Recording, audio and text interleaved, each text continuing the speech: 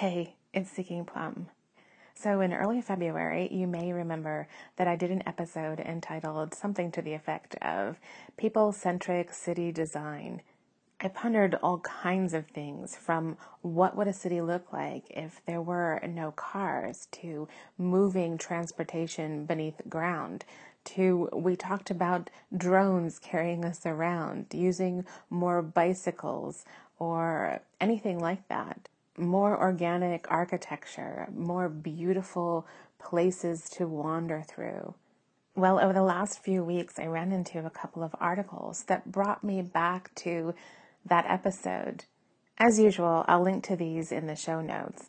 The first one has to do with the layout and structure of a city and how that has an effect on the temperature at night. So scientists have classified cities into two groups, and those are crystals and liquids. If your city was deemed a crystal, that would be because if you zoomed into the nanoscale of what a crystal looks like, you'd see the atoms lined up very similarly to a grid-like layout of a city. But in a liquid, it's much more chaotic. And these cities resemble disordered atoms in a liquid. Okay, so in crystal cities like New York City and Chicago, you're going to find that they are warmer at night than different cities or even in rural areas. So they are more efficient at absorbing the heat during the day and then releasing that at night. It doesn't help matters that there's a lot of asphalt and concrete that is participating in all of that. In a more chaotic layout, it's not that the population isn't as dense, it's just that the heat is more easily released and it's not as absorbed as much as it is in a grid-like layout. Examples of a liquid city would be places like London and Dallas and Seattle. So now that they've learned this information and we know that climate change is happening and affecting our weather, that electricity is being used more as we use more air conditioning, air pollution is affecting all of these things, then city planners can then make changes to how they build onto cities or establish new areas, all of that. There's no perfect formula for a city, and it's very particular to a specific area and what's needed in that area. So for instance, in a warmer climate, you may need to do a more chaotic city layout, but in somewhere that's more cold or chilly, you might want to use more of a grid layout. When I started thinking about all of this with respect to the idea of temperature, then it still brought me back to some of the ideas from the previous episode.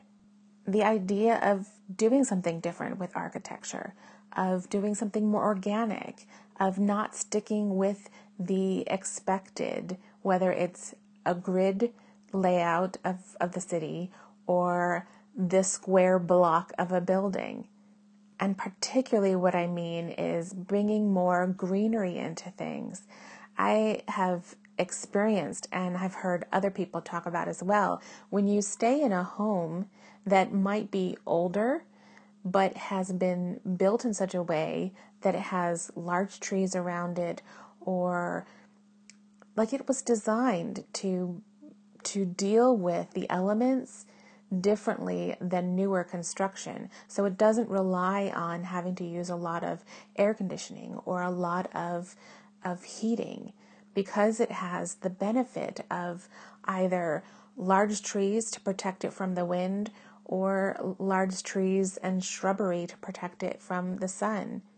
And that's really a simple idea, right? That's not even talking about using greenery on the building in any way or part of the building in any way. That's not talking about incorporating solar into the windows.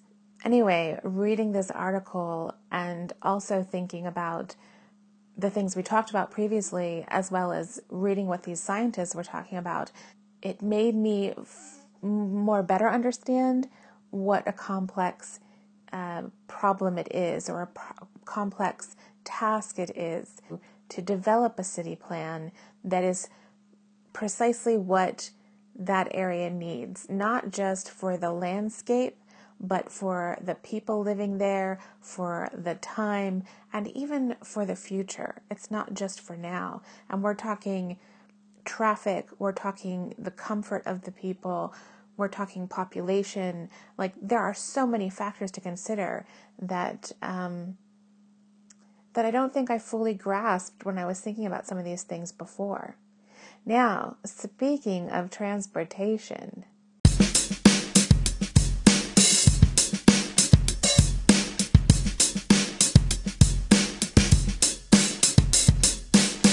so in that previous episode, we talked a bit about transportation. Okay, we talked a lot about transportation, and specifically about an underground tunnel of some kind. What I didn't know at the time was that Elon Musk's idea for the Hyperloop also includes something called the Loop, and this is for in-the-city transportation. We have heard him talking about the Hyperloop for several years now, but this particular article came out just a week or so ago, so this is quite recent. The top speed we've heard for the Hyperloop has changed continuously, but it's now quoting that it would be 500 miles per hour, and the loop within the city would be at about 150 miles per hour. So Musk's priority right now is to focus on mass transit for pedestrians and cyclists first, and then for vehicles. In order for the Hyperloop to reach those top speeds, it needs to function within a vacuum. But the loop would not be reaching those speeds, and there's no goal for it to reach those speeds, so it does not need to function within a vacuum. Which now answers a bunch of questions I had when I saw a tweet that Elon Musk put out recently, about the time that this article came out. In fact, those series of tweets are included in this article. And it includes also this short little animated clip, which shows a sort of version of what the loop might look like. Instead of having subway stations every so often, Musk wants to have these parking spot-sized pod stations more frequently and closer to our destinations and where we're starting from. Basically, you would get in your pod, it would go down through the ground like an elevator into the tunnel below. This is about the time when it all starts to get messy for me. I'm imagining a whole bunch of these pod-type stations down the street. How many of these pod stations happen on a street, and how many streets have them? And then if we go below ground, how do these elevators connect with the loop or a loop? And then how do they come together, or how do they move apart? And if I'm on, say, 50th and I want to go to 175th, and I'm on street and I want to go to Avenue, or like, how do they make these connections and how do they get to where they want to go? Or is it more like a subway where I'm still have to get out from where my destination is and walk? Or like, what is he imagining? Because he said he wants there to be more of these stations closer to our destination than subway stations. I'm just confused because I'm imagining all of these extra tunnels and like a rooted tree that's knotted together. Like, does not compute. Does not compute. Thank goodness you don't have to mess with the whole vacuum idea, because then I was like, how? Honestly, I think I am more intrigued by how the logistics of the loop are going to work than I am about the Hyperloop, because the logistics of how it actually propels itself and moves, yeah, okay, I get that. But making the rat's nest no longer a rat's nest is what I'm interested in figuring out how they're going to do that. Something else I am interested in learning about is when they start to get to the final stages of the Hyperloop, a point of safety, if there is an accident or a bomb goes off or something within that vacuum, how are they going to save lives? Because even if no one is hurt or they are very minorly wounded, we need oxygen. I almost think that it would be easier to manage if it was in a tunnel above ground or a tube above ground. It would be unsightly, but it might be safer to some extent. Because whether you're above ground or below ground, you have to consider closing off the at least two ends of a portion of this tunnel. And then you have to either blow air back in or leave it open to the elements, open to the air if it's outside. I would think the machinery and the money involved in making sure that the safety mechanisms involved are in place for underground for something like that would be more expensive and more time consuming than if they had done the tube or the pipe above ground. But this is all premature speculation.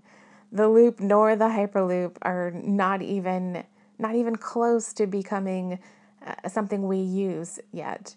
I did read an article that speculated that Elon Musk is working on the Hyperloop specifically so that he can develop this for Mars and not really for Earth, and that somehow this was a problem. I could see it being a possibility that he is coming up with these ideas, developing the Hyperloop specifically for Mars, but you have to build it somewhere. You have to test it somewhere. And we are in need of these things. Mass transportation with less pollution, and we're always looking for a faster option. If the Hyperloop helps us here and now or in the near future, or it helps generations to come on Mars, either way, I think it's a good idea, especially if we're talking about the future of humanity. That may be a bit dramatic, and it may not. Who knows? We don't know the future, but, I don't think there's anything wrong with looking for other options, trying out new ideas. Going back to the scientists of the first article and the types of cities and heat, they made a really great point at that end of the article, and they said, why should we care that cities are similar to crystals or liquids? Because we all have the common goal of changing the world to a better place. So whether it's city planning, the loop, or the hyperloop, here or on Mars, I think we've all got a common goal of seeing humanity survive. And not just survive, but thrive. Time to break it down.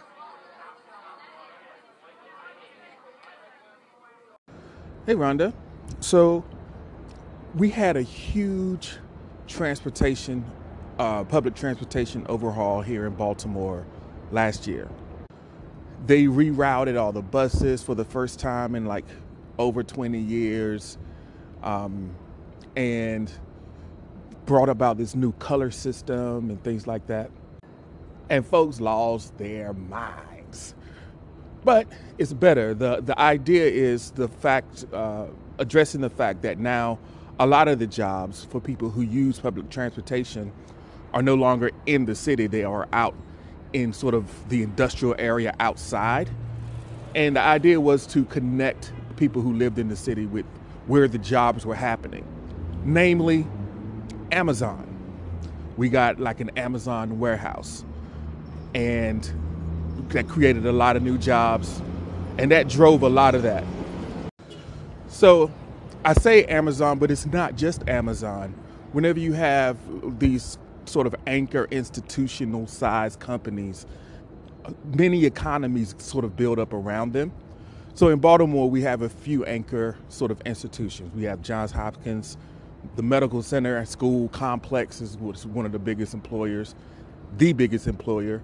Then we got Under Armour, which is developing this whole new area out in Port Covington. So Johns Hopkins deals with transportation by providing its own free transportation network within the city for employees that can catch a free bus between the different parts of the the university system and hospitals, etc. They also have this program where they have these housing incentives for people to buy homes close to where they work.